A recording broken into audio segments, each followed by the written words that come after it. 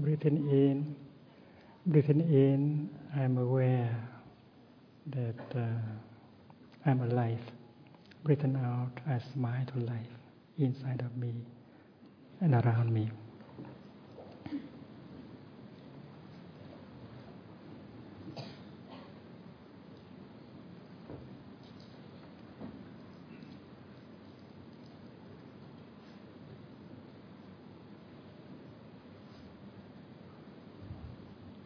Dear friends, it is possible to cultivate peace as individuals, but it is also possible to cultivate peace as a family, a community, a nation, or the community of nations.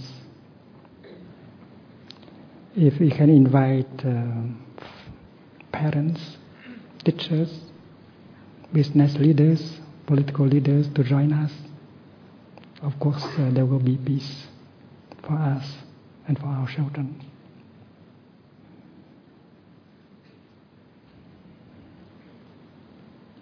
In the teaching of the Buddha, peace will not be possible without understanding and love.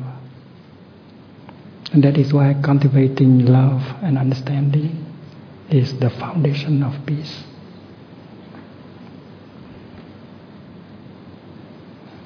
There are tensions and pain within our body. There is no peace in our body. There is not enough peace in our body. There are ways in order for us to help decrease the tension and the pain within our body. And that can be done by many ways, like deep relaxation, mindful breathing, mindful walking, and so on. And the Buddha provides us with many kinds of practices that can help us bring peace to our body. There are tensions and pain within our heart. We have fear, we have anger, we have despair, we have confusion within us. And there are ways in order to recognize, embrace, release the tensions within these blocks of pain and sorrow and fear and suffering, and finally transform them.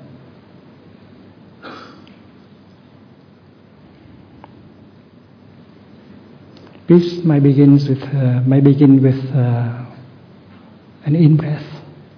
When we breathe in mindfully,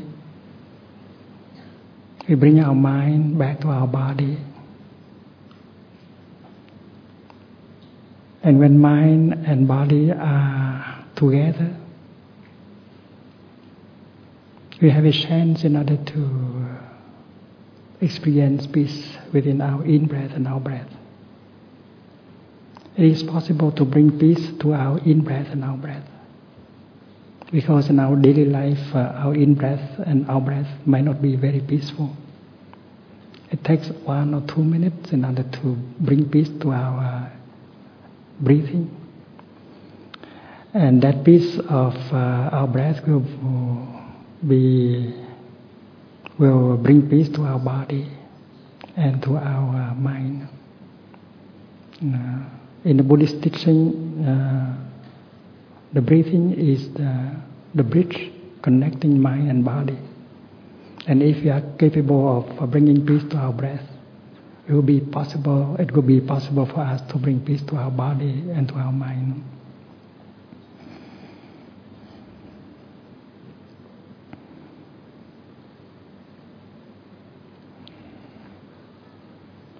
In the teaching of the Buddha, it is said that understanding is the foundation of love. If you do not understand someone, it will be impossible for you to love that person and to make him or her happy. And understanding oneself is the foundation of self-love.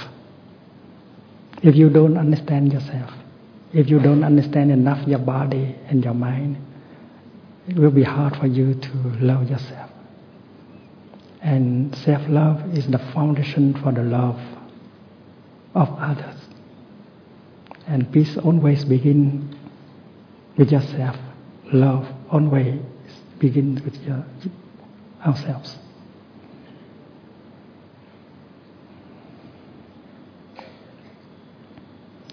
In our practice center, we take the practice of mindful breathing and mindful walking as the foundation of all other practices.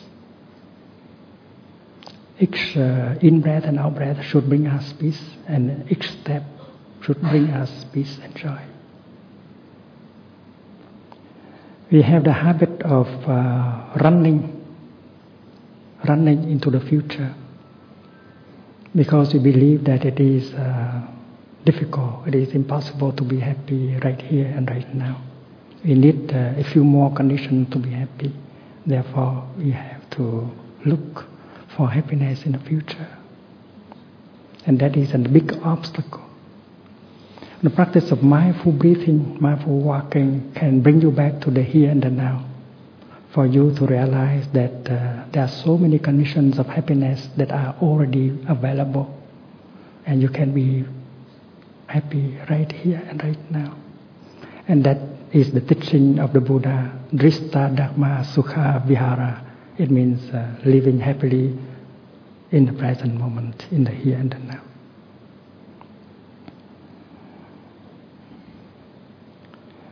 There is a kind of wisdom called the wisdom of non-discrimination. Nirvikalpa Jnana in Sanskrit. And if we can realize, we can allow that wisdom to manifest, peace will be possible. The non-discrimination, the wisdom of non-discrimination.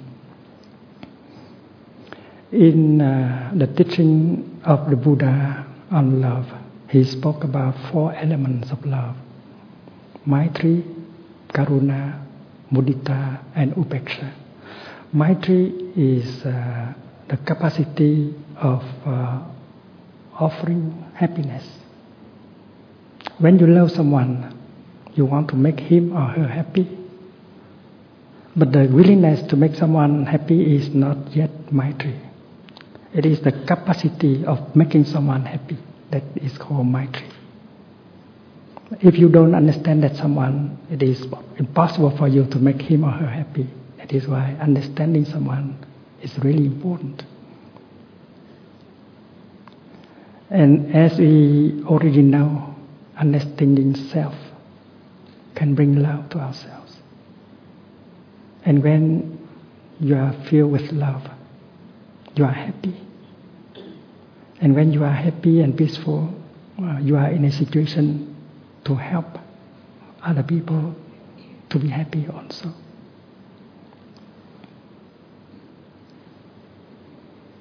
Love is not just consumption, it is an offering. Love is a practice, an offering. We should ask ourselves the question as whether we are capable of offering love to the other person or persons.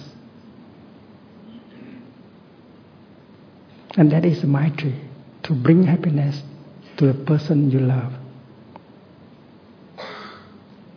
Every day, every moment of our daily life. And if we still make each other suffer, it means that Maitri is not very strong in our relationship. Maitri is the capacity of bringing happiness to the other person. In the practice of mindfulness,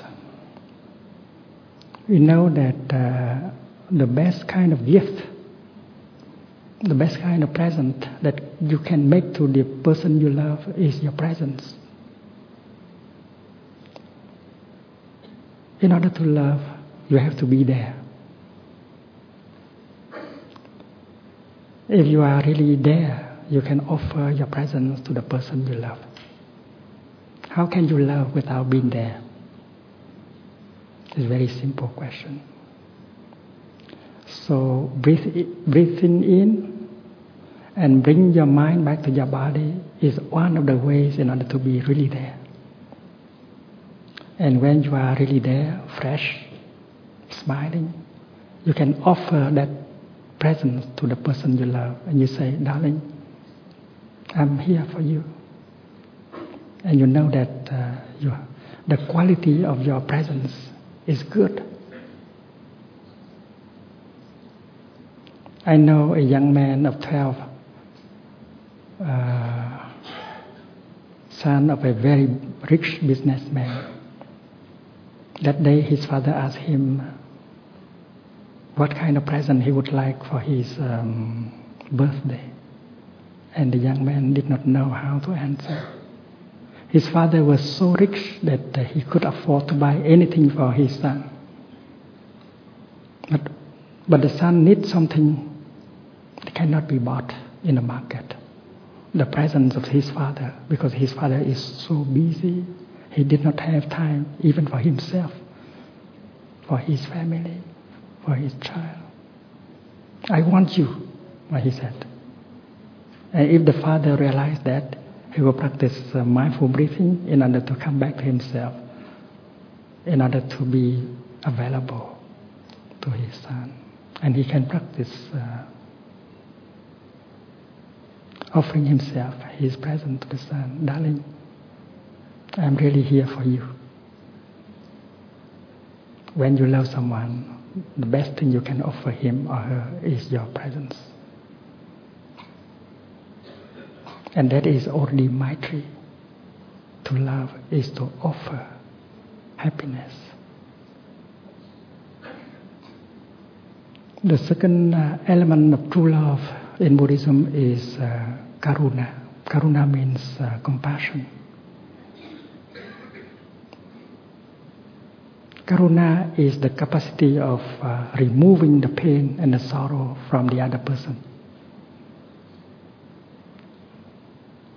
And if you do not understand the roots of that kind of pain or suffering, you cannot help transform it or remove it from the other person.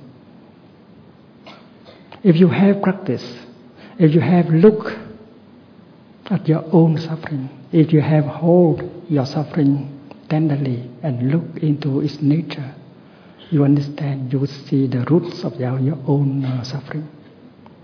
And in the light of the Buddhist teaching and practice, understanding suffering is very crucial to the transformation of suffering.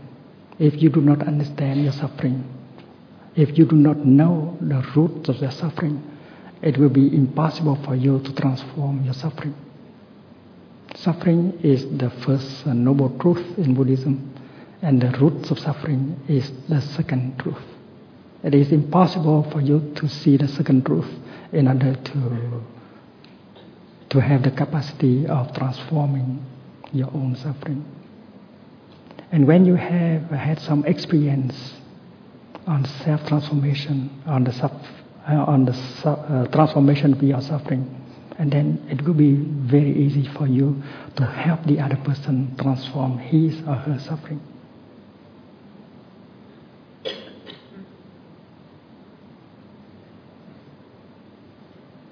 And therefore, understanding of suffering, your own suffering, our own suffering, and the suffering of the other person or people is very crucial to help transform the suffering.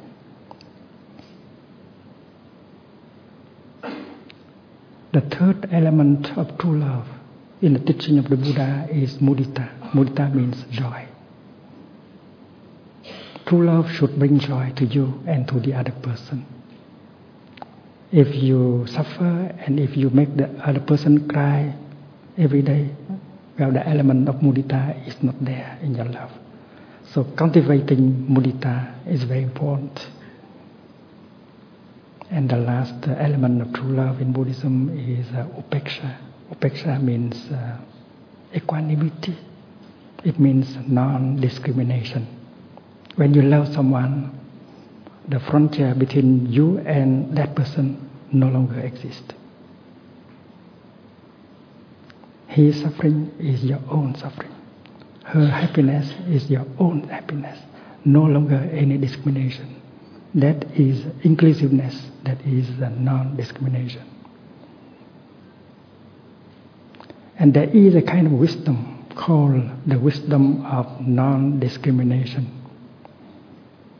And I would like to speak about it a little bit because it's very crucial for our peace and the peace in the world.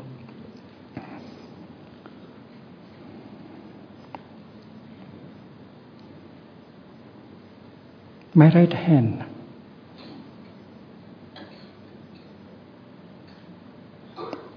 has the capacity of doing calligraphy. When I use the bell, I also use my right hand.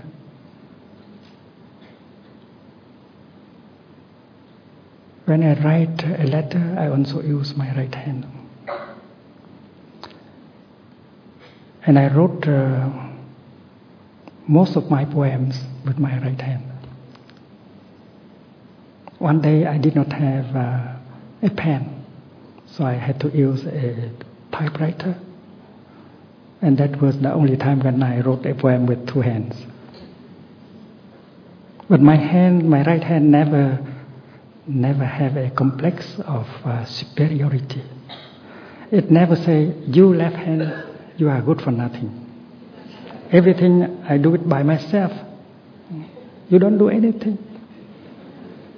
My right hand does not have that kind of thinking, of discrimination. And my left hand does not suffer. It's not jealous. It's never jealous of my right hand. And I know that in my two hands, the wisdom of non-discrimination is there. One day I was trying to drive a nail into the wood in order to hang a picture. And I was not very skillful at that day. Instead of pounding on the nail, I pounded on my finger. It hurt. Right away, my right hand put the hammer down and took hold of the wounded finger and took care of it. My right hand did not think like this. You are being taken care of by me. I'm taking good care of you, and you should remember that. The left hand did not say, you right hand, you have done me injustice. Give me the hammer. I want justice. So this is not the thinking of my left hand. And my right hand and my left hand, they behave with wisdom, the wisdom of non-discrimination. They are two, but they are not two.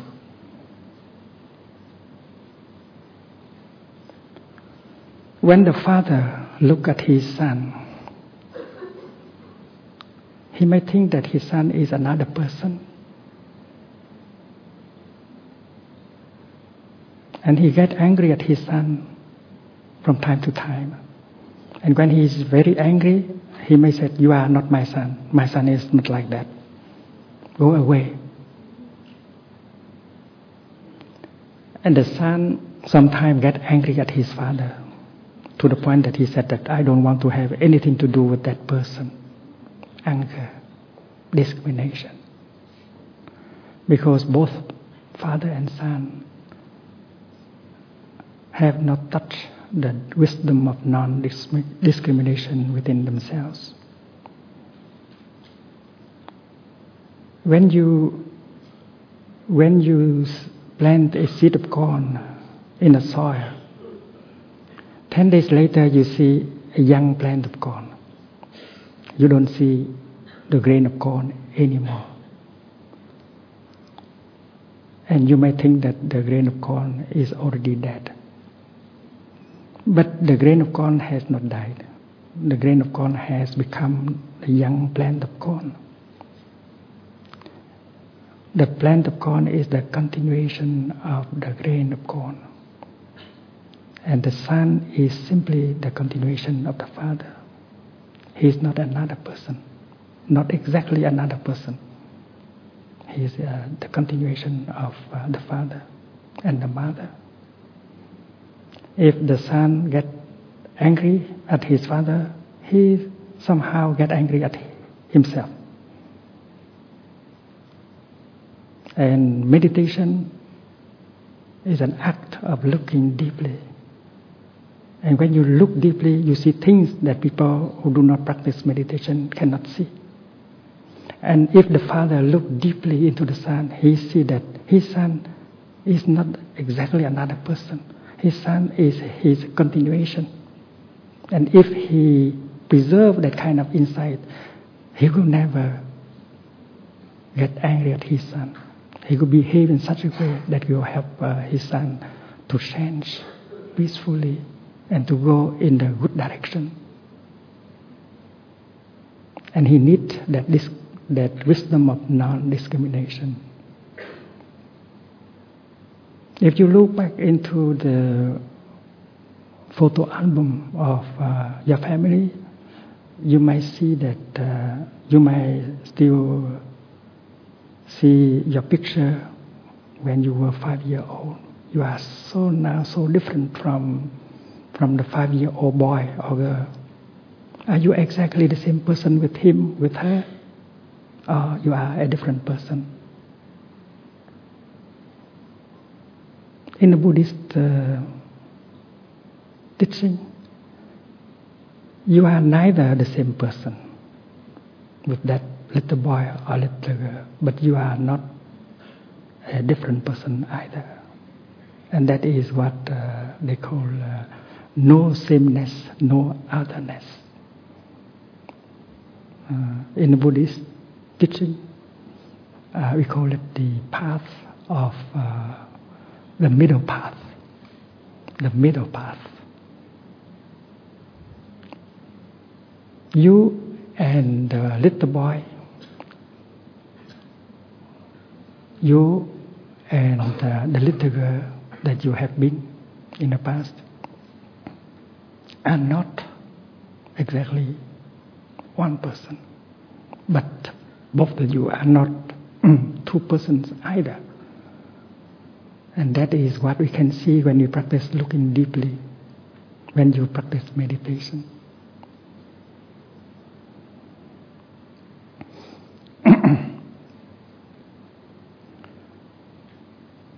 When we have a chance to take a shower, we might like to look. We have a chance to look at our own body. And this is a chance for meditation also. Your body has been transmitted to you by your father, by your mother. You have received it from your mother, your father. In the Buddhist teaching, when we speak of transmission, we think of three elements. The one who transmits, the object of transmission, and the one who receives the transmission. And meditation is a very joyful thing. It helps you to see things deeply in a very different way. When you look deeply at the three elements, the transmitter, the object transmitted, and the receiver, you see the nature of interbeing between the three. You may ask this question: who is the transmitter of this body? And you get the answer: my father, my mother. They are the transmitter. And you ask the second question: what did they transmit?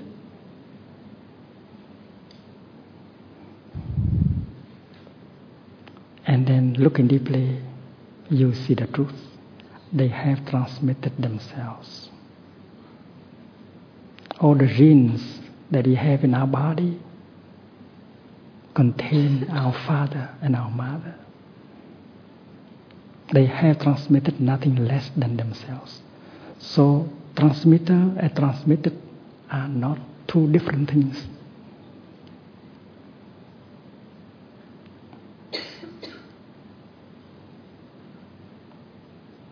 And that insight can be very helpful. That kind of insight is the foundation of peace. And then you continue to ask another question. Who is the receiver of the object that has been transmitted by the transmitters? And you say that you who receive the transmission, you are the same with the object transmitted, because this body is at the same time the receiver of the transmission and the object of transmission. We call it in Vietnamese tam luân không tịch, the emptiness of transmission. Because we might have thought that the three elements are separated. But when we practice looking deeply, we see that three of them are related in such a way that you cannot divide. So when the father looks deeply at himself, he sees the son. And if he looks deeply into the person of his son, he sees himself. And if father and son have that kind of insight, they will be at peace with each other.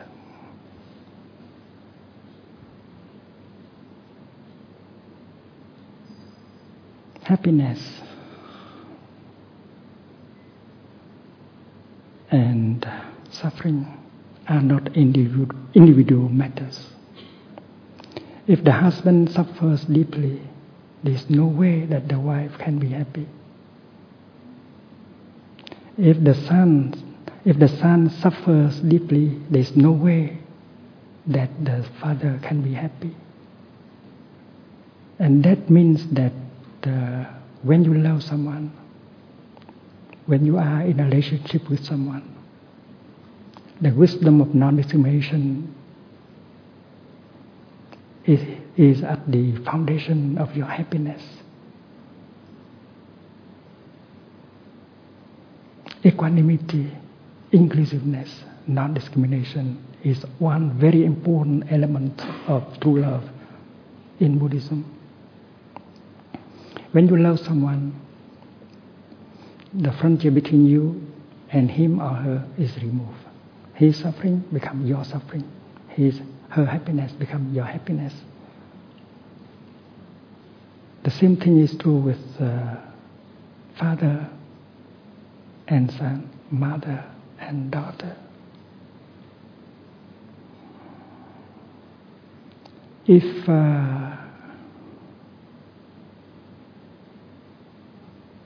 people of the same family practice looking deeply in order to touch the wisdom of non-discrimination, and they will be able to live peacefully and happily as a family.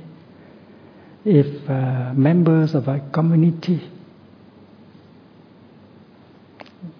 practice to see that nature of relationship, they will be able to live happily as a community. And if people in one nation practice looking like that, they will see that the happiness of one person is made of the happiness of other people, and the suffering of one person is also made of the suffering of other people. We have discussed about the North and the South, and we have found out that if the South suffers, the North will have to suffer also. If the poor nations suffer and found themselves at war, well, the the developed nations will have to suffer also. So taking care of each other is very important for peace.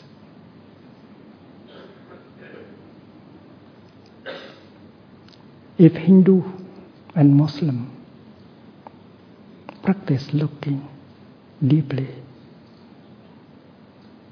and touch the nature, the wisdom of non-discrimination within them, they would know that peace for the other group is peace also for this group. Security for the other group is also security of this group. If Palestinians and Israelis practice looking deeply, they will realize that making the other group suffer means making our own group suffer, and vice versa. It's very simple, it's very clear. When you are angry, when you want to punish, you are motivated by discrimination, by anger, by fear. And when the other group of people suffer because of your punishment, you will have to suffer also. And this is a kind of truth that every one of us can see. And that is why looking deeply is so important for the practice of peace. Let us enjoy our in-breath and out-breath with the bell.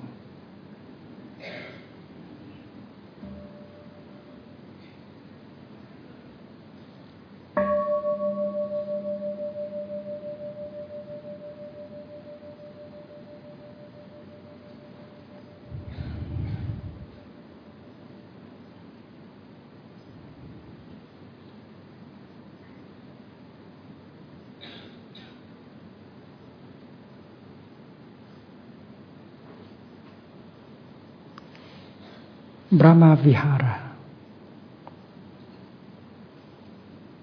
that is the word, the expression used in Buddhism for love, the four unlimited mind: Maitri, Karuna,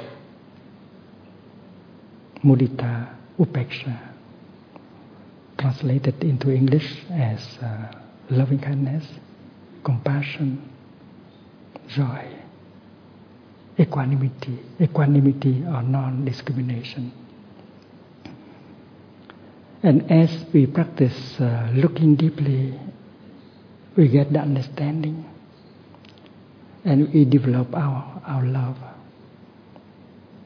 And our heart begins to open, to grow. Because you can cultivate loving kindness until it becomes unlimited. Your loving kindness will embrace not only one person, but everyone. Not only human beings, but also animals, vegetables, and minerals. And that in Buddhism we call love without frontier, unlimited mind. You can cultivate unlimited loving kindness. You can also cultivate compassion, unlimited compassion. You want to remove the pain, the sorrow, the fear, the suffering of the other person. But you also want to remove this suffering from many people around you. And as you continue to practice, you embrace everyone and every species within your loving kindness and your compassion. L'amour sans frontières, love without frontiers. That is the expression used in Buddhism. And l'amour sans frontières, love without boundaries, can only be possible with that kind of insight, the insight of non-discrimination.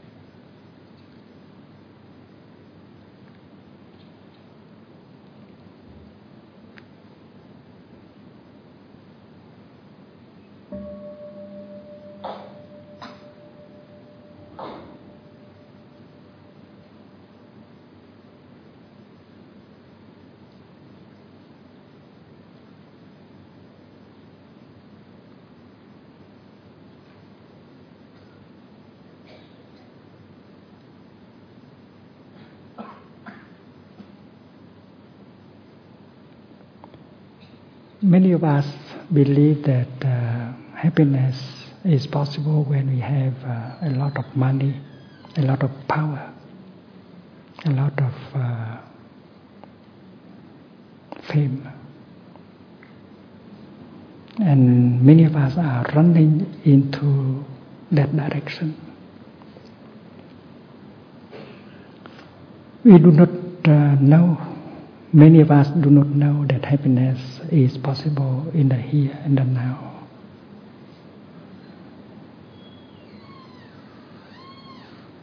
And that is why it is very important to practice in order to bring our mind back to the present moment, to recognize all the conditions of happiness that are already there. Buddhism is not exactly a religion. The Buddha is not exactly an object for worship. The Buddha is first of all a teacher. He is not a god. He is a human being, and he has suffered a lot before he attained Buddhahood. It's very important for us to rediscover the truth that the Buddha was a human being. We feel closer to him and we'll be able to learn from him and do like him, cultivate peace and freedom and happiness.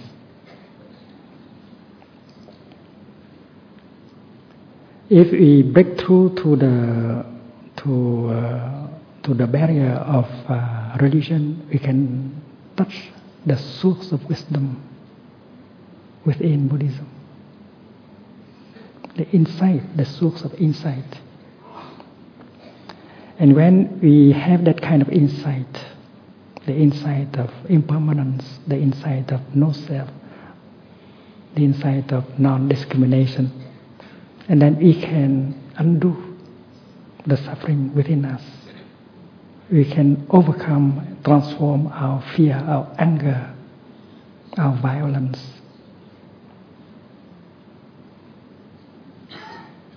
Our despair, and help many others around us to do the same. In the teaching of the Buddha, spiritual power can be attained by our daily practice. We speak of three kinds of powers. The first kind of power is called the power to cut off. Đoạn đức in Vietnamese. Đoạn means to cut off. We have many things to cut off.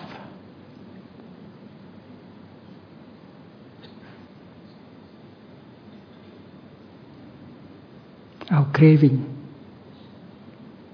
our despair, our anger, our violence.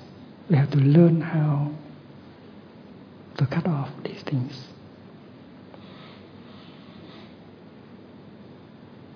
And the best way to cut off these things is to have the time to sit down and to look deeply into the nature of our suffering, our craving, our violence, our fear, our anger, our despair.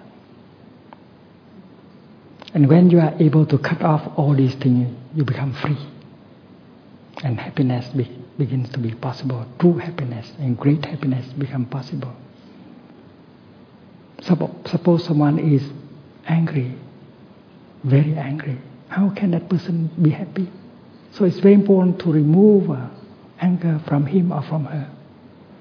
Suppose someone is dominated by some kind of craving, day and night, thinking only of the object of his or her craving. That person cannot be in peace, cannot be happy. So cut off the craving is very important. And as a monk, as a nun, as a lay practitioner, as a Buddhist practitioner, one of the things you do in your daily life is to look deeply in order to be able to cut off all these roots of unhappiness.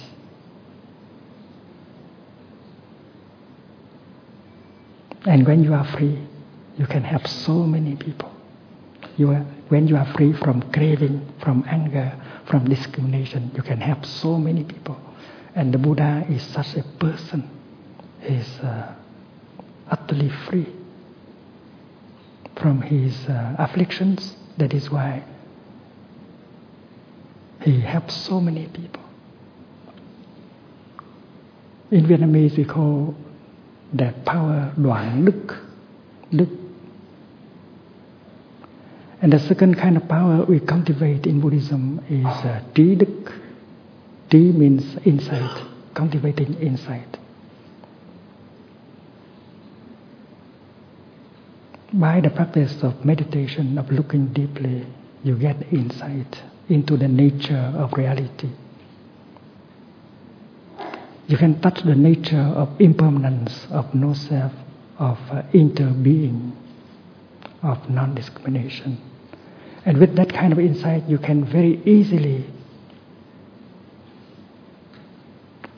solve many problems that you have in your heart, in your mind. And you can help so many people undo their difficulties and their suffering thanks to the insight you get. That insight is called prajna in Buddhism. The insight that can help you cross to the other shore, the shore of freedom, the shore of happiness. Prajna paramita. Paramita means crossing over to the other shore.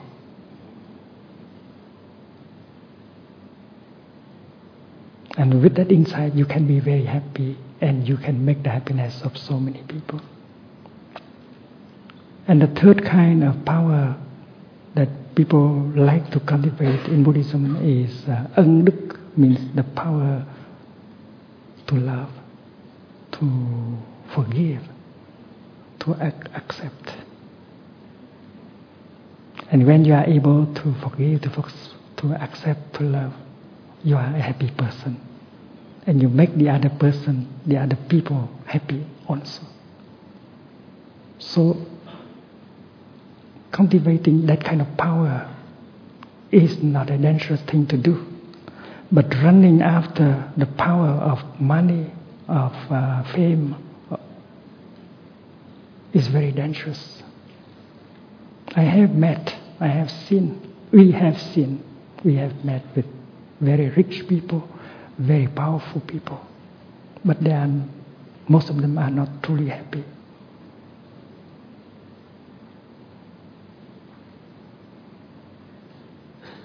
They may have the mightiest army, they may have the mightiest economy, they have the greatest power, political power, but they suffer. They cannot get out of their suffering, of their despair, of their difficulties. And when we do not cultivate insight and love, we always abuse our power. whether that power is the power of money or fame or situation. A father has the power of a father. But if the father doesn't practice, he will misuse his power and abuse his child and make his child suffer. A teacher has some power, and if that teacher does not practice love, understanding, that teacher will abuse his or her students. A policeman has some power, and if that policeman does not practice spirituality, understanding and love, that policeman will misuse, abuse his power. You have the mightiest army.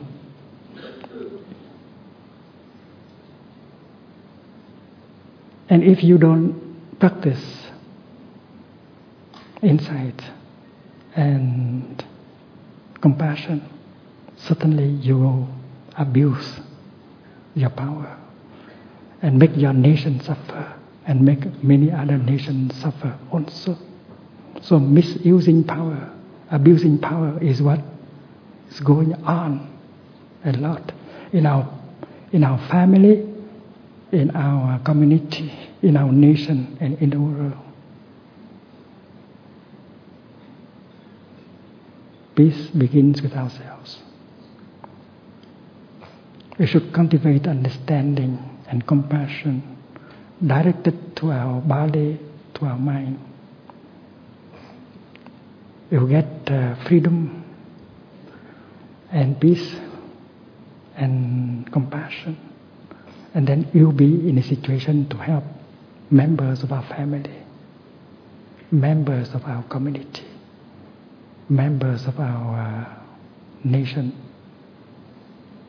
and the world.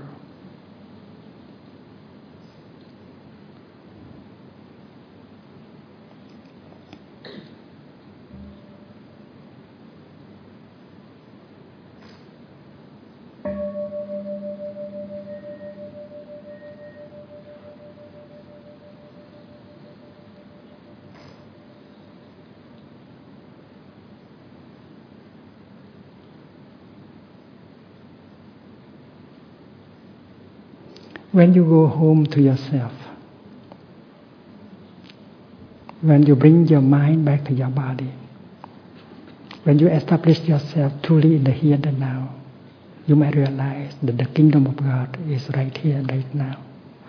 You may realize that the Pure Land of the Buddha is right here and right now with all the wonders. What we are looking for is already there. Our peace, our happiness, the kingdom of God, the Pure Land of the Buddha. If we are lucid enough, if we are insightful enough, the practice of mindful breathing, the practice of mindful walking help me to be established in the here and the now. And I can be in touch with all the wonders of life that are available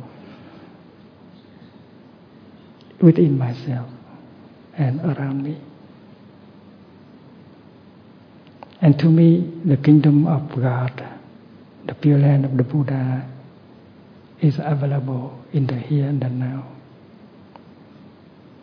If you have enough concentration, insight, and compassion. When you practice mindful breathing or mindful walking, each breath or each step can bring you to the Pure Land of the Buddha or to the kingdom of God. And you can afford to walk in the kingdom of God all day with the techniques of walking meditation.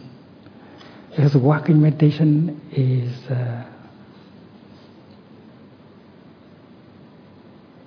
a wonderful practice that helps you to live deeply every moment of your daily life.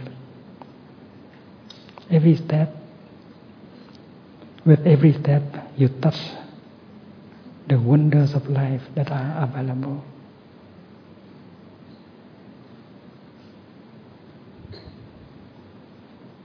I don't need to die in order to be reborn into paradise or into the kingdom of the Buddha or into the Pure Land.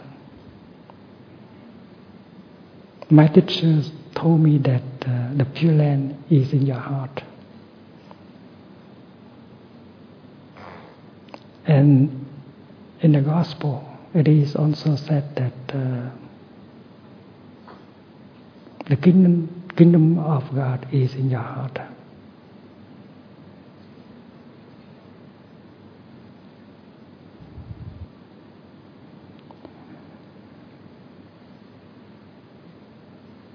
In the Gospel,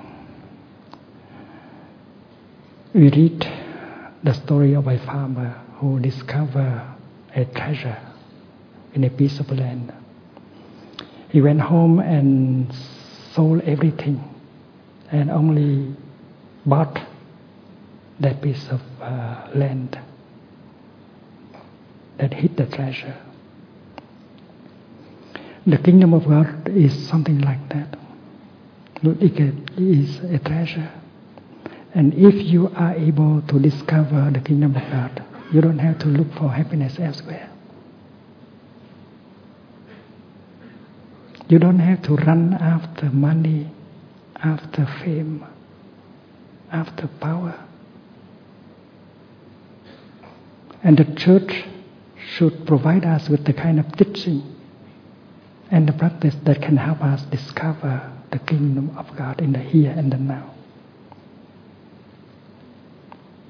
To my fellow practitioners in Buddhism, I also advise the same thing. Give us the teaching and the practice that can help us touch the Pure Land with the Buddha, Nirvana, the kingdom of the Buddha right here and right now. Because I myself practice that. Wherever I go, I bring the Pure Land. Like your mobile phone, I bring my Pure Land. Whether I'm at the airport, the railway station, or the riverbank, I also walk in the Pure Land. Each step brings you back to the here and the now. You don't run anymore. You have run all your life. Now it's time to stop and arrive. The past is already gone. The future is not yet there. Life is available only in the present moment. That is the teaching of the Buddha. And you have an appointment with life. And that appointment is here and now. And if you miss the present moment, you miss life. You miss your appointment with life. The teaching is so clear, so simple.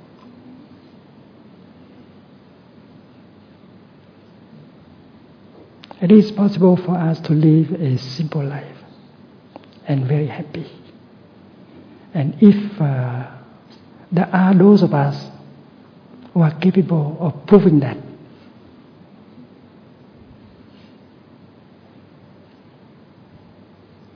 there are those of us who do not have a car, a personal car, who do not have a private telephone, who do not have a bank account, and yet you can smile all day. You can enjoy walking on Pure Land all day.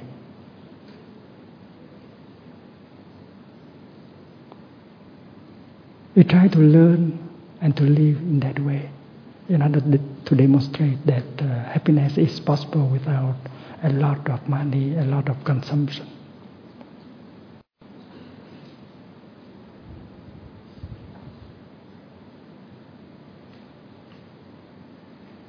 And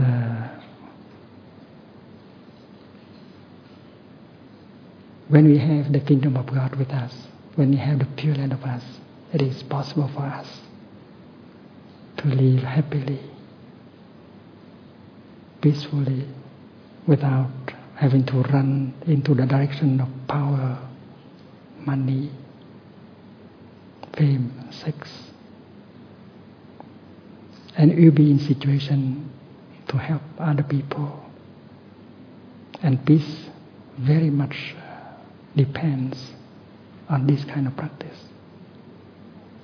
I would like to leave the time for a few questions and remarks. Thank you very much for listening.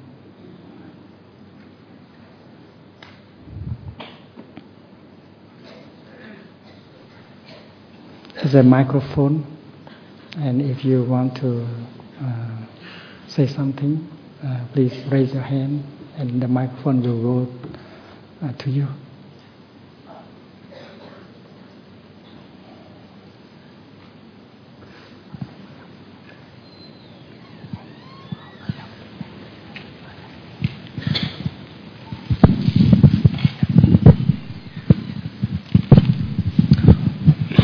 Thank you, Master. My question is very simple. If you wanted to bring love to one person, but the love that you bring this person is, I don't know how to say, but the other person is not happy about that. So I don't know how to practice at that moment, and it's very simple questions. Thank you, Masters.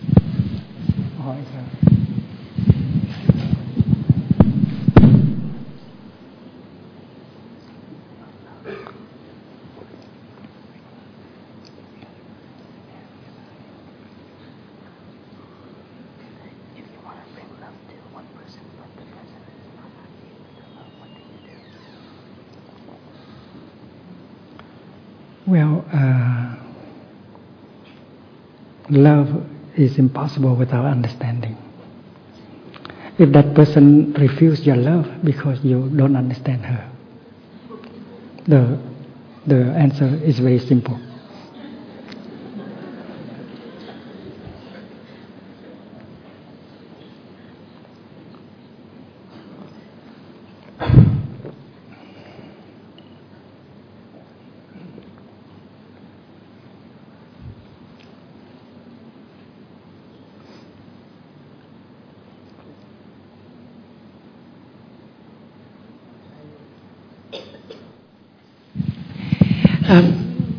Dear Thai, I think we all know in this room how difficult communication can be within families, between husband and wife, between father and son, between friends, between colleagues.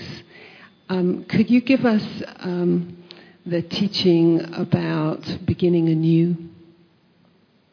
How two people or an entire family can practice that?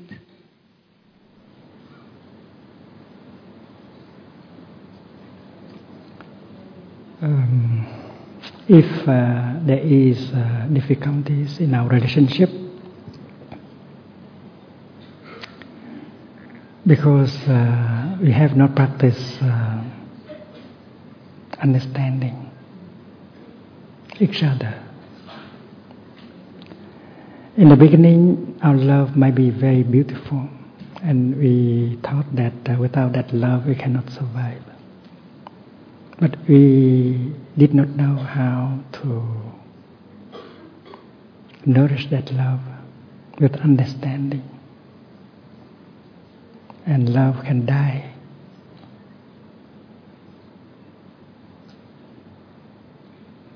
Love can turn into hate and despair. So it's very important to learn how to nourish love. Love needs food in order to survive. You have to feed your love, otherwise it will die.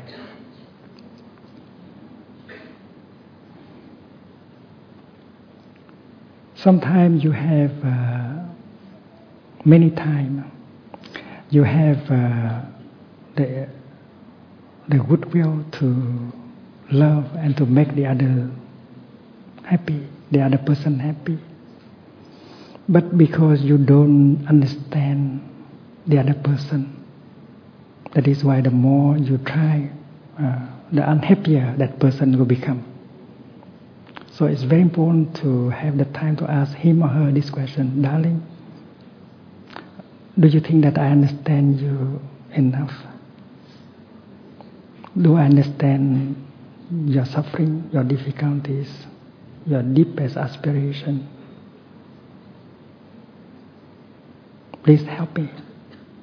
Because if I don't understand your suffering, your difficulties, your aspiration, I would not be able to love you and to make you happy. This is a very important question for anyone who would like to love and to bring happiness to another person. And the father can ask the same question: my son, do you think that I understand your suffering, your difficulties? Please help me to understand you. Please tell me about yourself, your suffering, your difficulties, so that I will not impose my ideas and my will on you and to make you suffer. A father should use that kind of language to his son, his daughter, and that is the language of love. And when both of us are eager to understand each other, our love will grow. And really, understanding is the foundation of love. And if you have made mistake, you have caused a lot of suffering to the other person and to yourself, it's time to begin anew, to have a new start. Darling, I know that in the last many years you have suffered a lot. I have not been able to help you, and I have made the situation worse. It's not my intention to make you suffer, darling. It's because I did not understand you. So please tell me, darling, all the difficulties, all the suffering that you have, so that I will not continue to say things, to do things that make you suffer in the past. I really want you to be happy, darling. And if you don't help me, who will? Please. And that kind of practice is called loving speech. Very important in order to re-establish communication between husband and wife, father and son, mother and daughter, and so on. And when the other person accepts to speak, you should try to practice deep, compassionate listening. We practice deep, compassionate listening in order to give him or her a chance to empty his or her heart. Maybe the suffering has been accumulated during many years, and no one so far has been able to listen to that person. Now we have to play the role of a bodhisattva in order to listen to that person and help him or her to suffer less. That is the practice of deep listening or compassionate listening.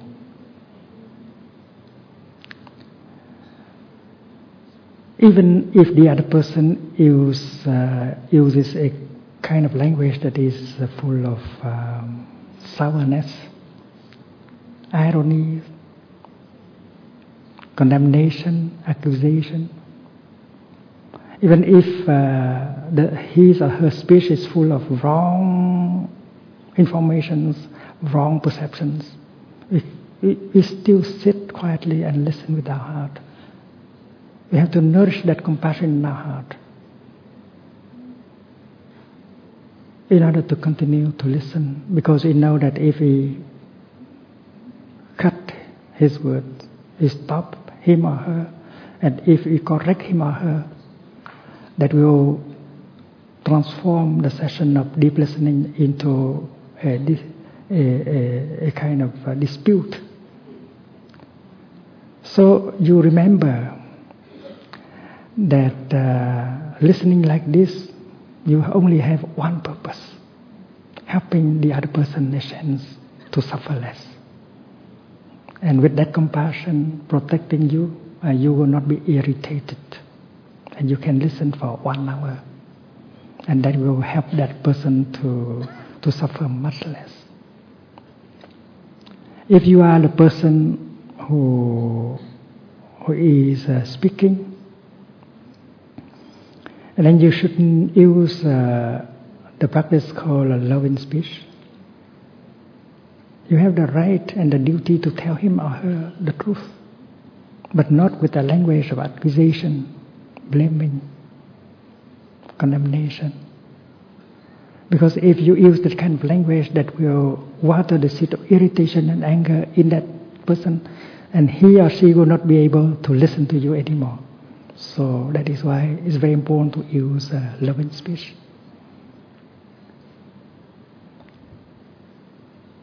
You help him or her to understand, and you provide him or her informations that can help him or her to correct their perceptions.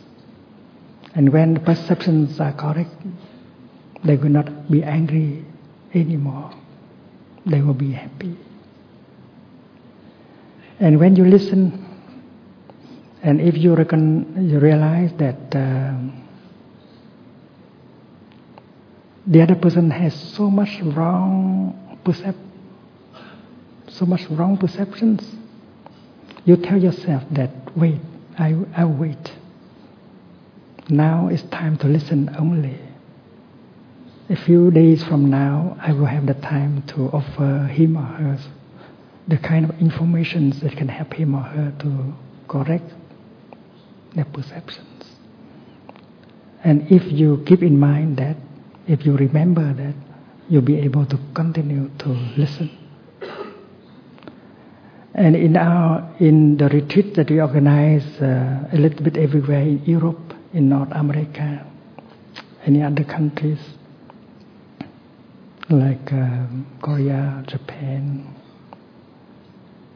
China, we always propose the practice of deep listening and loving speech. And we have helped many, many couples to reconcile, to restore communication. And peace and happiness become possible. Our political leaders, if they are trained in that discipline, deep listening and loving speech, they could be able to make peace with other nations without using weapons, because the foundation of peace is understanding, right perception. If the other person, if the other group of people are angry, are fearful, are hateful, because they have a lot of wrong perceptions on themselves and on you,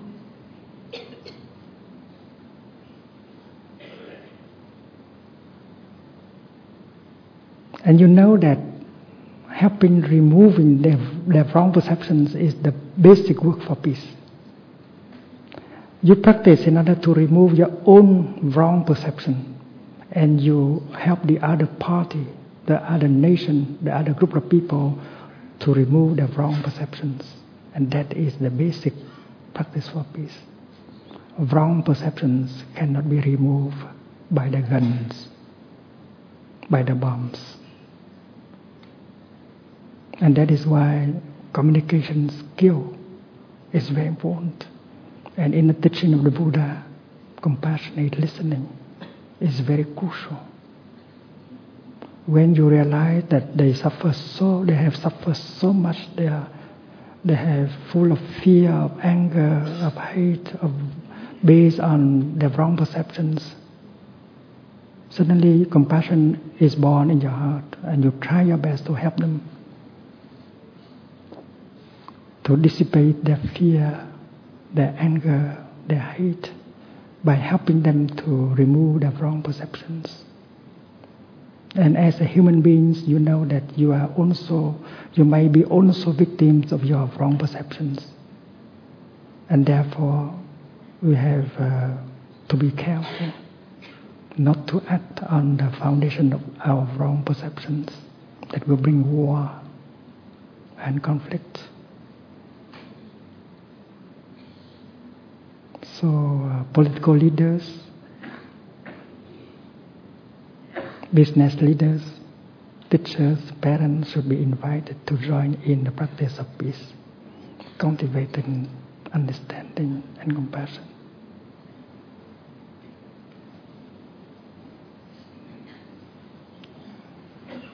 Có nhiều người đưa tay lên không?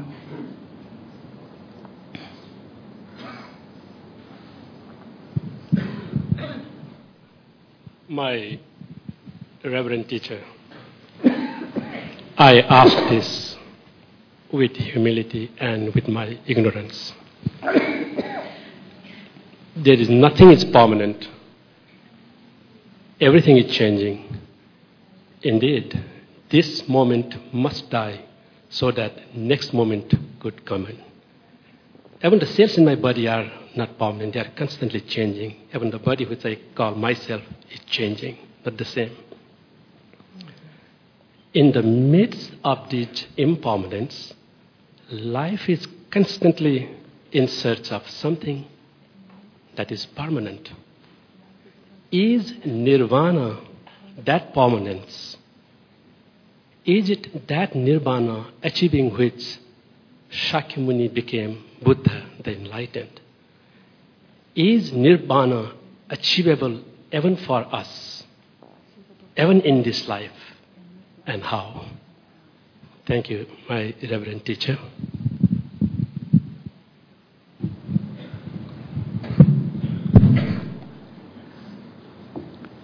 In the Buddhist teaching, we can find the teaching on the middle way that provide us with elements of practice helping us to touch the nature of reality.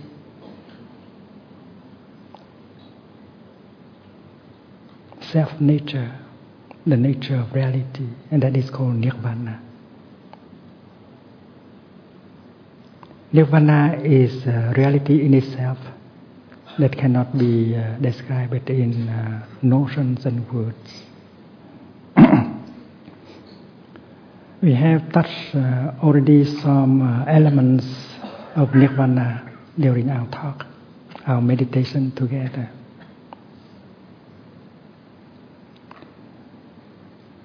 When we look superficially, we can see that things are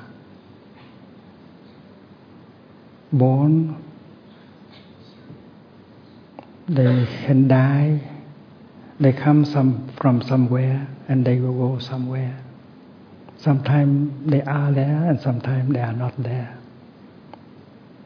But when we practice looking deeply, we touch another level of reality that is quite different. But we touch the same reality.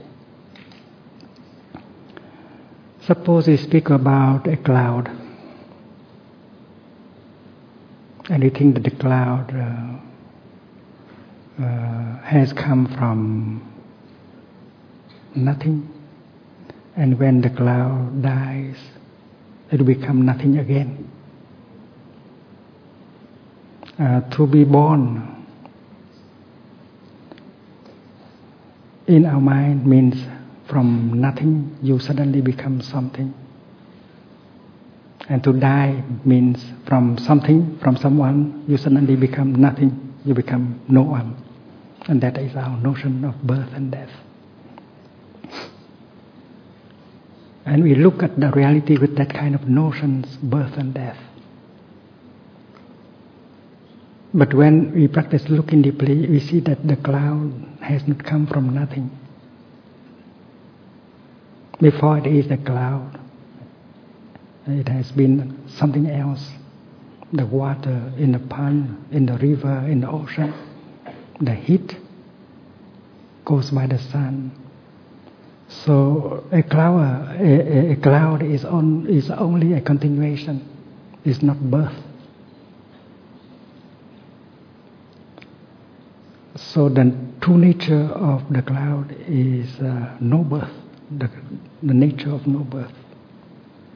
And a cloud can never die, can never become nothing. A cloud can become rain or snow or ice, but you cannot make a cloud become nothing. So it's impossible for a cloud to die. It can be transformed into rain or snow, but impossible for a cloud to die. And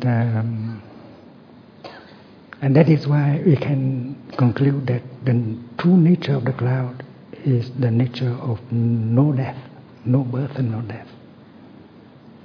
Before that, we saw the cloud is victim of birth and death.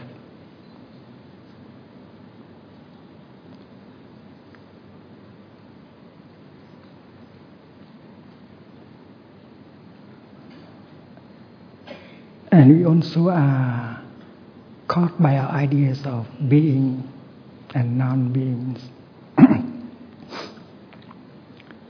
We have thought that before the cloud was born, it was non-being.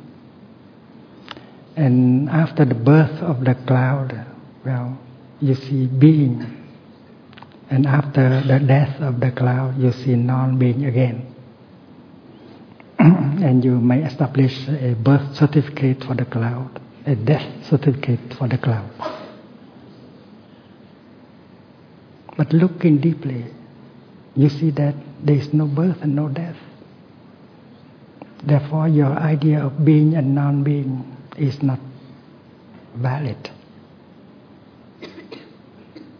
When someone manifests, you term it as being. And when something stops its manifestation in order to manifest otherwise, and you say that you term it as non-being. When you see something, you describe it as being, and when you don't see something, you describe it as non-being. That's very unfair. Suppose in the air there are many signals of television and radio, but you do not hear anything, you cannot see anything. You cannot say that they are not there. So your idea of non-being is not correct.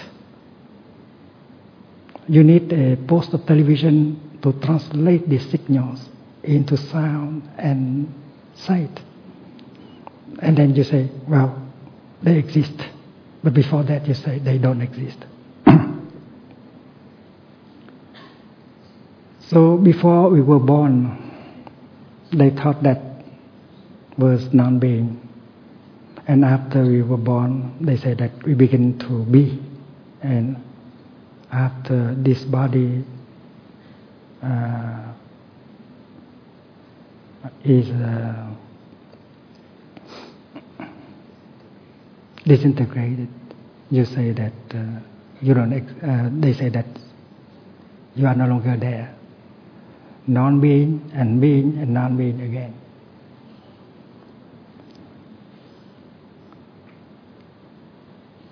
when I strike a match, I invite the flame to manifest. You say that, well, the flame exists. But before the manifestation of the flame, if you look deeply, you see already the flame in its conditions. The flame is hidden in the matchbox. And not only in the matchbox, but also outside the matchbox. In the air, there is oxygen. And without the oxygen, a flame cannot manifest itself. And the flame may be hidden in my fingers, because with my fingers I can strike and help the flame to manifest. So the manifestation of a flame depends on many conditions. And when conditions are sufficient, a flame manifests. And you like to describe the flame as being only after manifestation. And you term it as non-existing before manifestation. That does not correspond to the truth. So when you look deeply, you see that the true nature of reality is no birth, no death, no being, no non-being. Being and non-being are just ideas that cannot be applied to reality. And in that insight, to be or not to be is not a question. And when you ask the flame, where have you come from?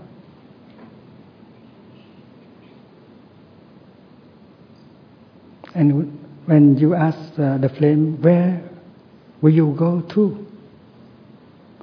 And then if you listen deeply, the flame will tell you, dear people, I have not come from anywhere. I have not come from the north or the south, the east or the west. When conditions are sufficient, I just manifest. I will not go anywhere, not to the south, not to the north. When conditions are no longer sufficient, I just stop manifestation in order to manifest again. So the true nature of reality is no coming, no going. And when you touch really with your experience the nature of no birth, no being, no non-being, no coming, no going, no sameness, no otherness, you touch nirvana. And when you touch nirvana, you transcend all kind of fear, all kind of discrimination. You are a happy person. Nirvana is not situated in time and space. We are in nirvana. Our true nature is nirvana. Thank you.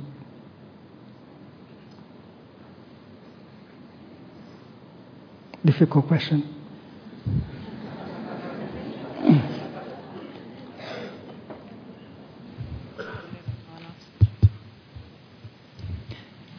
Dear Thai, first I want to tell you how honored I have been to be part of this delegation in Vietnam. I'm in deep reverence and appreciation for this gift. My question has to do with anger, the seeds of anger. I was a middle school music teacher for many years. I love children. I love music. I wanted to share the gift of music with children and help them to enjoy singing and making music together. But when I actually got into the classroom, I couldn't control the children. I had been taught about behavior management and discipline and showing the children, who is in charge and somehow commanding respect. But I didn't command respect. I tried to control them, and I couldn't control them. They were very rude. They were very hostile. And I became very impatient with them, and I started screaming at them, and I would lose my temper almost every day most of these children were around 12, 13 years old. And then I requested to be put with younger children because I thought it would be easier. But then the younger children started to misbehave and get out of control. And eventually I just gave up. I quit my job. I had gone through many years of training to do this work. I had many years of experience. And the longer I stayed in one school, the worse it got.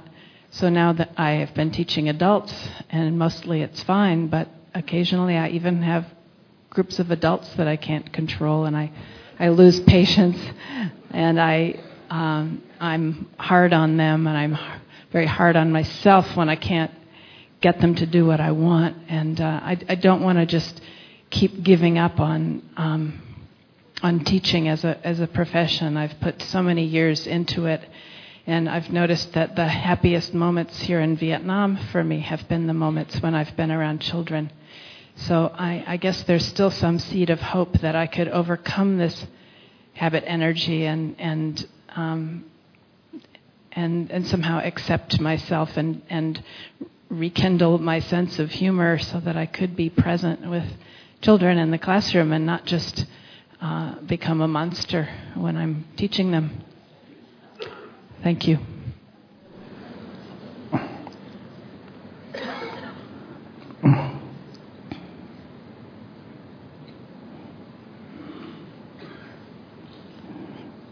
When you have pain in your arm, rheumatism and things like that,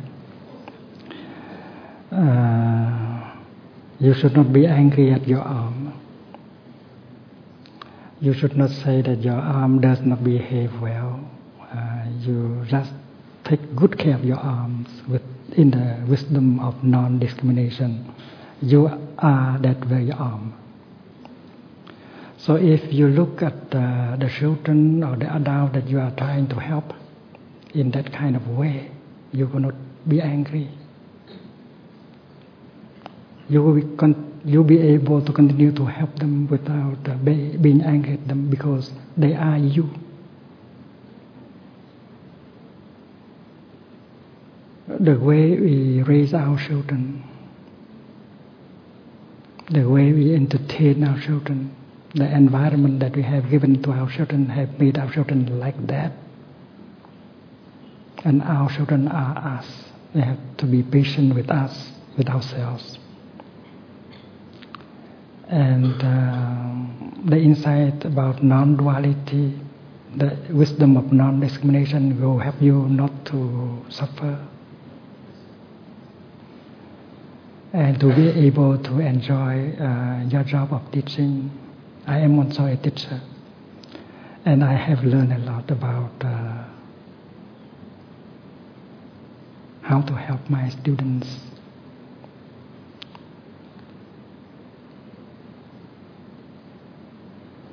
Understanding why people behave like that, you'll be able to forgive, to accept. And when you have been able to accept, you are peaceful, and you just begin from there. It's something that all of us can do. If you are angry, you cannot do much. If you accept things as they are and begin from there, well, you can do many things. That's my advice. Thank you.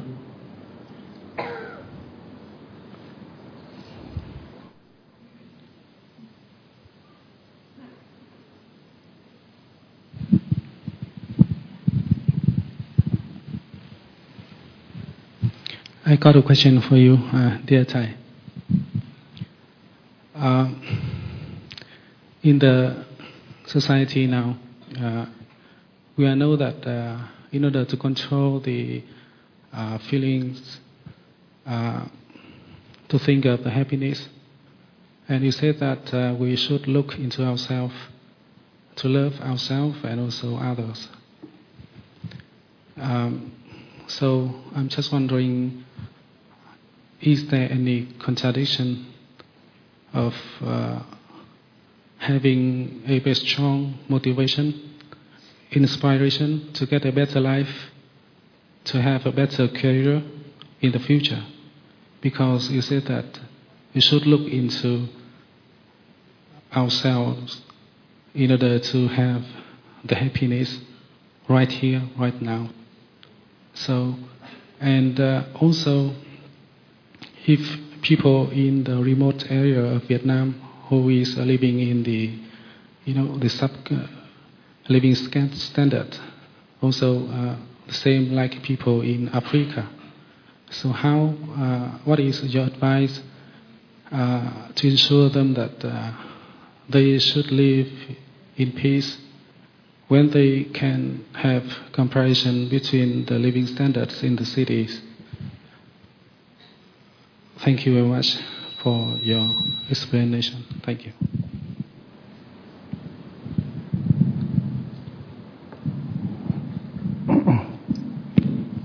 When you cultivate compassion,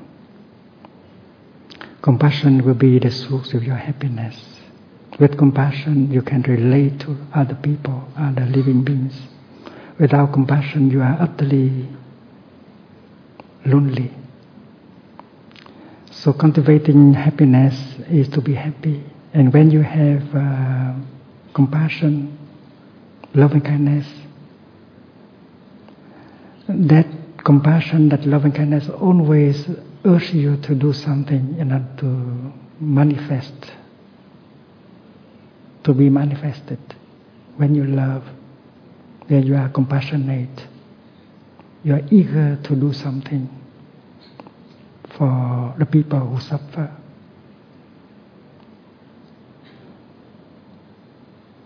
What I would like to say is that you can only serve people when you are peaceful enough and happy enough. Of course, poverty, discrimination is there. And compassion urges us to do something in order to remove poverty and discrimination. And if we can live happily and peacefully with ourselves and with a group of friends who are like us, who feel like us, and who would like to do things like us, well, we have more chance to have people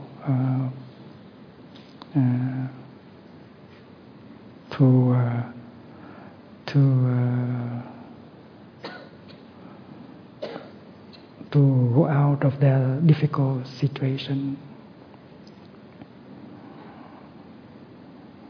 But we have to always remember that happiness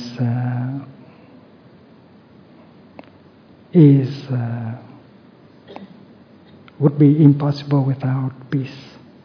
We have the Vietnamese expression an and lạc, an lạc. If we are not peaceful inside, in our body, in our mind, even if we have a lot of money, if we have a job with a big salary, we still suffer. So a spiritual dimension should go together with the economic dimension of our life. Our political leaders, our business leaders should bring into their life, daily life, a spiritual dimension, so that they can be truly peaceful and happy before they could help other people to be peaceful and happy, and not victims of poverty and discrimination.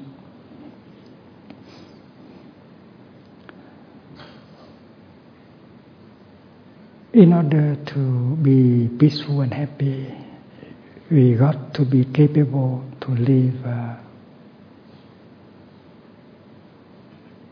happily in the here and the now. And we operate on that ground.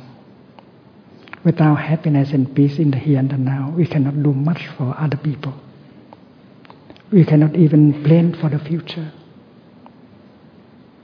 The teaching and the practice is to always go back to the here and the now and to be peaceful and happy in the now. That does not mean that you cannot learn from the past or you cannot make projects for the future.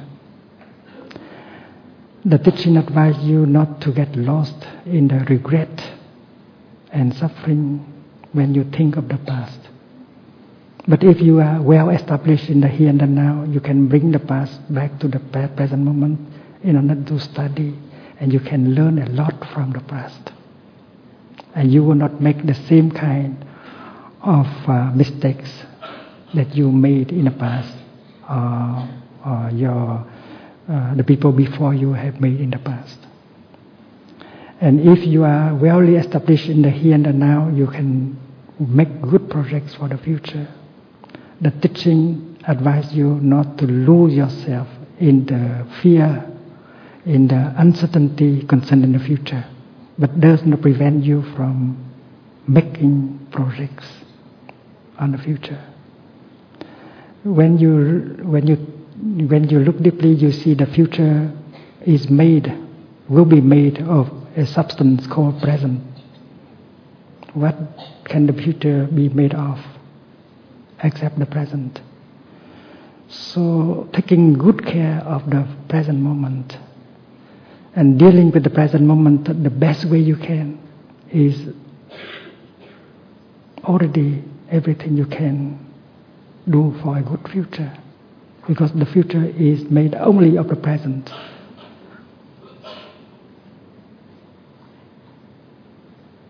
So to manage the present moment with your intelligence, with all your compassion and understanding, is at the same time to build a good future for you and for your people. But if you don't have a heart of compassion, you cannot help people. In Buddhism, we speak of bodhicitta, the mind of love, the mind of awakening, the mind of understanding. That is a kind of energy that helps you to confront the difficulties you encounter on your way. And if you can continue to serve people, to combat poverty, injustice, discrimination, because you still have that bowl of fire, of compassion in you. So in our daily life, we should be able to maintain that energy of compassion, of willingness to help a life that make us happy and that make us capable of overcoming obstacles to help other people. The Mahayana tradition is to work for the well-being of the people. The Bodhisattva ideal is the willingness to serve, to help other people. But before you can help other people, you have to be yourself. And the quality of your being is the foundation of your act.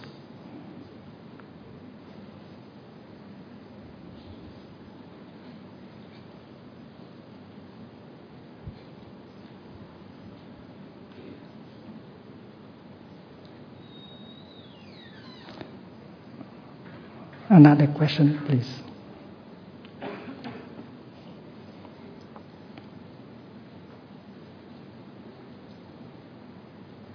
Dear Master, first I want to say that I have a great happiness to be here at the moment, to be listening to you. And I want to thank you for that. My question is about the fourth element of the wisdom of love in the Buddha teaching. Your explanation is about the non-discrimination, but in the original meaning in Vietnamese, I think it may be the forgiveness. So can you tell me the relationship or the correlation between the non-discrimination and the forgiveness? Which one is the deeper understanding of Buddha teaching? On which one is a deeper practice of the Buddha teaching? Thank you.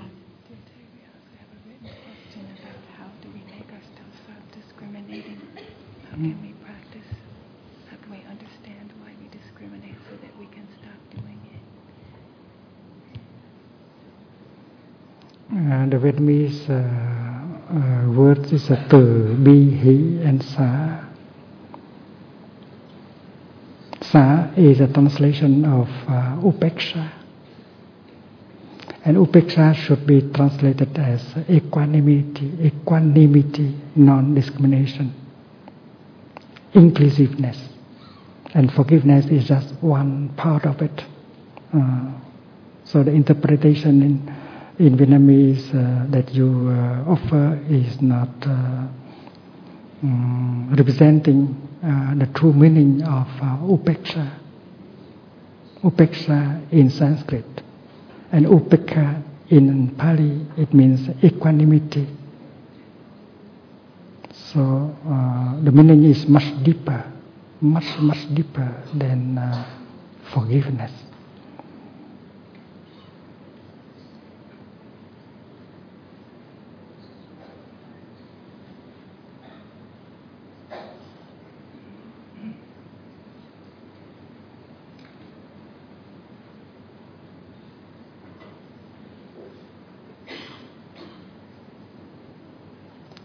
Dear friends, tomorrow is the last day of our visit, and after tomorrow we will fly to Hong Kong to offer retreats, days of mindfulness and Dharma talks. And after that, we will go to Thailand for another 10 days before we go back to Europe. And during our visit in Vietnam that lasted almost 3 months, we have been able to organize 3 ceremonies to pray for the dead people in Vietnam during the war. From 6 to 7 millions of people have died during the war. And we also prayed for both people who died on the sea and who were victims of sea parades. And we have organized 3 ceremonies like that, one in the south, one in the center, and one in the north of the country. And so many people came and participated in the ceremonies. We practice sitting, walking, meditation, reciting the sutra, releasing birds and fish, and doing charity work. And with all that kind of practice, we transfer the merit to the dead people so that they may be transformed and be free. And hundreds of thousands of names have been sent to us through email. And our computers were overloaded with names. And not only Buddhists came to the ceremonies, but also Catholics, Protestants, Confucians, Marxists, Communists, everyone.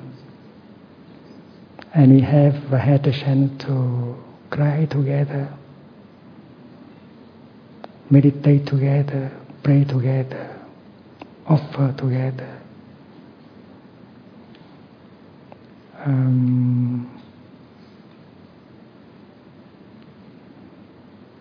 And our tears have helped us to heal the wounds in our heart, the wounds of the nation. We pray not only for the people of the South, we also pray for the people of the North.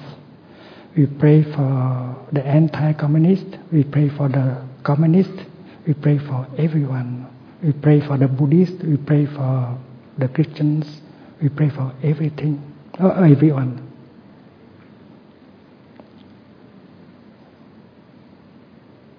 And something very strange happened after each ceremony. It rains a lot, and many of us feel very light in our heart, and we know that our dead people, they feel also very light. The injustice, the suffering have been actually recognized for the first time.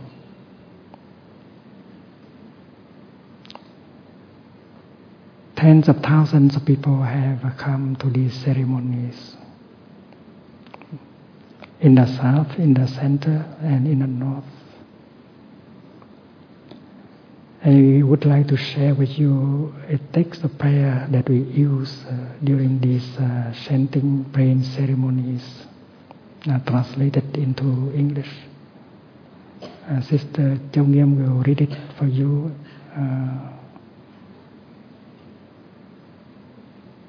As our part of our sharing tonight. Sister Tùng Nghiêm, Sister Pai.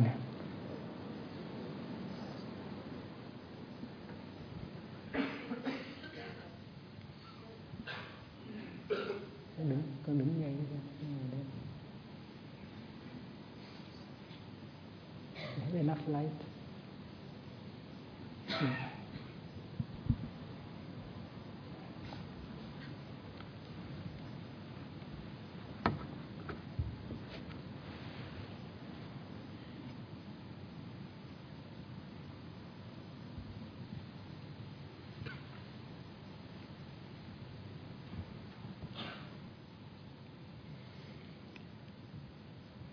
Dear ones who have passed from this life,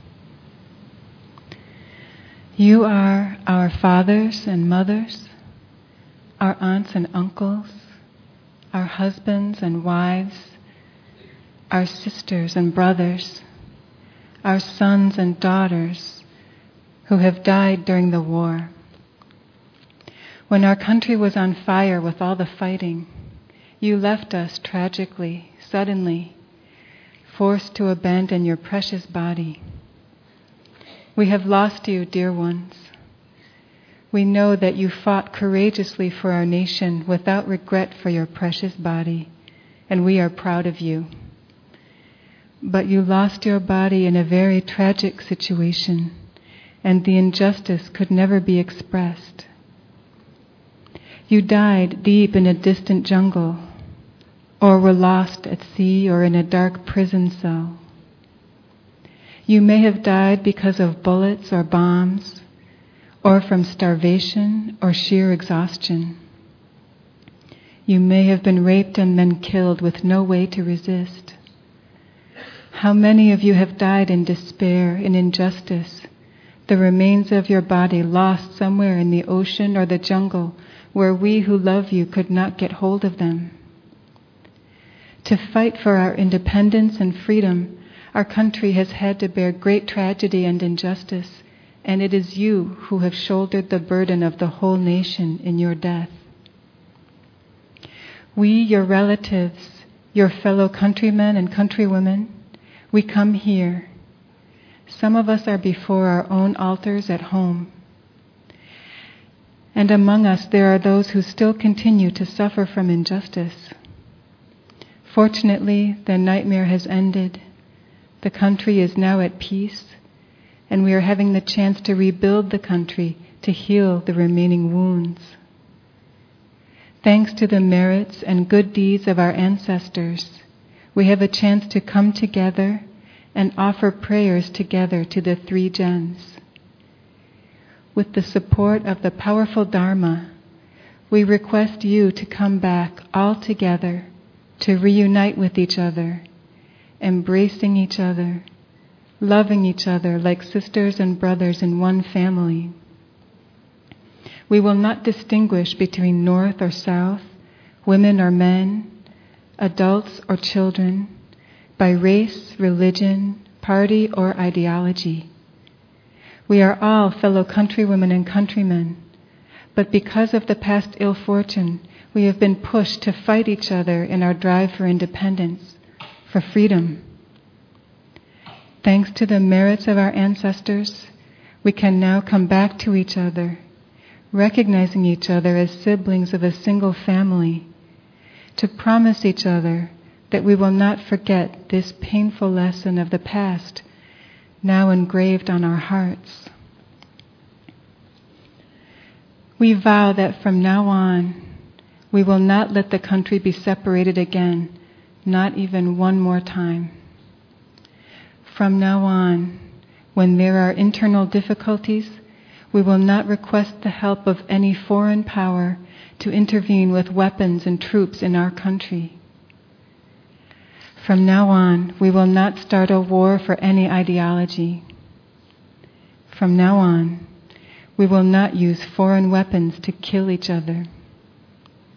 From now on, we will use our best efforts to build a society with real democracy, to be able to resolve all kinds of disagreements by peaceful, democratic methods, and we will not resort to violence against fellow countrymen and countrywomen. Respected blood ancestors, respected spiritual ancestors, please bear witness to our profound sincerity. We respectfully make these deep vows before you, and we know that once we have sincerely expressed ourselves in this way, all the knots of injustice can be untied, and the deep wounds in each of us will start to be healed. Today, this great chanting ceremony to untie all injustices equally, without any discrimination, starts here. But at the same time, countless Vietnamese and friends of Vietnamese throughout the world are setting altars in front of their houses too, to pray for you all. We touch the earth deeply to request the grace of the three jewels to carry to the other shore of liberation all of you, dear deceased ones, so that, dear ones, you can be carried by the strength of the Dharma to be able to understand, to transform, to transcend, and to know you are free. We, your descendants, we promise to continue your aspiration. We vow to carry you in our hearts, to build brotherhood and sisterhood and mutual love of fellow countrymen and countrywomen. We will remember that pumpkin vines and squash vines can share a single frame, that chickens from a same mother will never fight each other. This insight from our ancestors will shine out its light for us now and forever.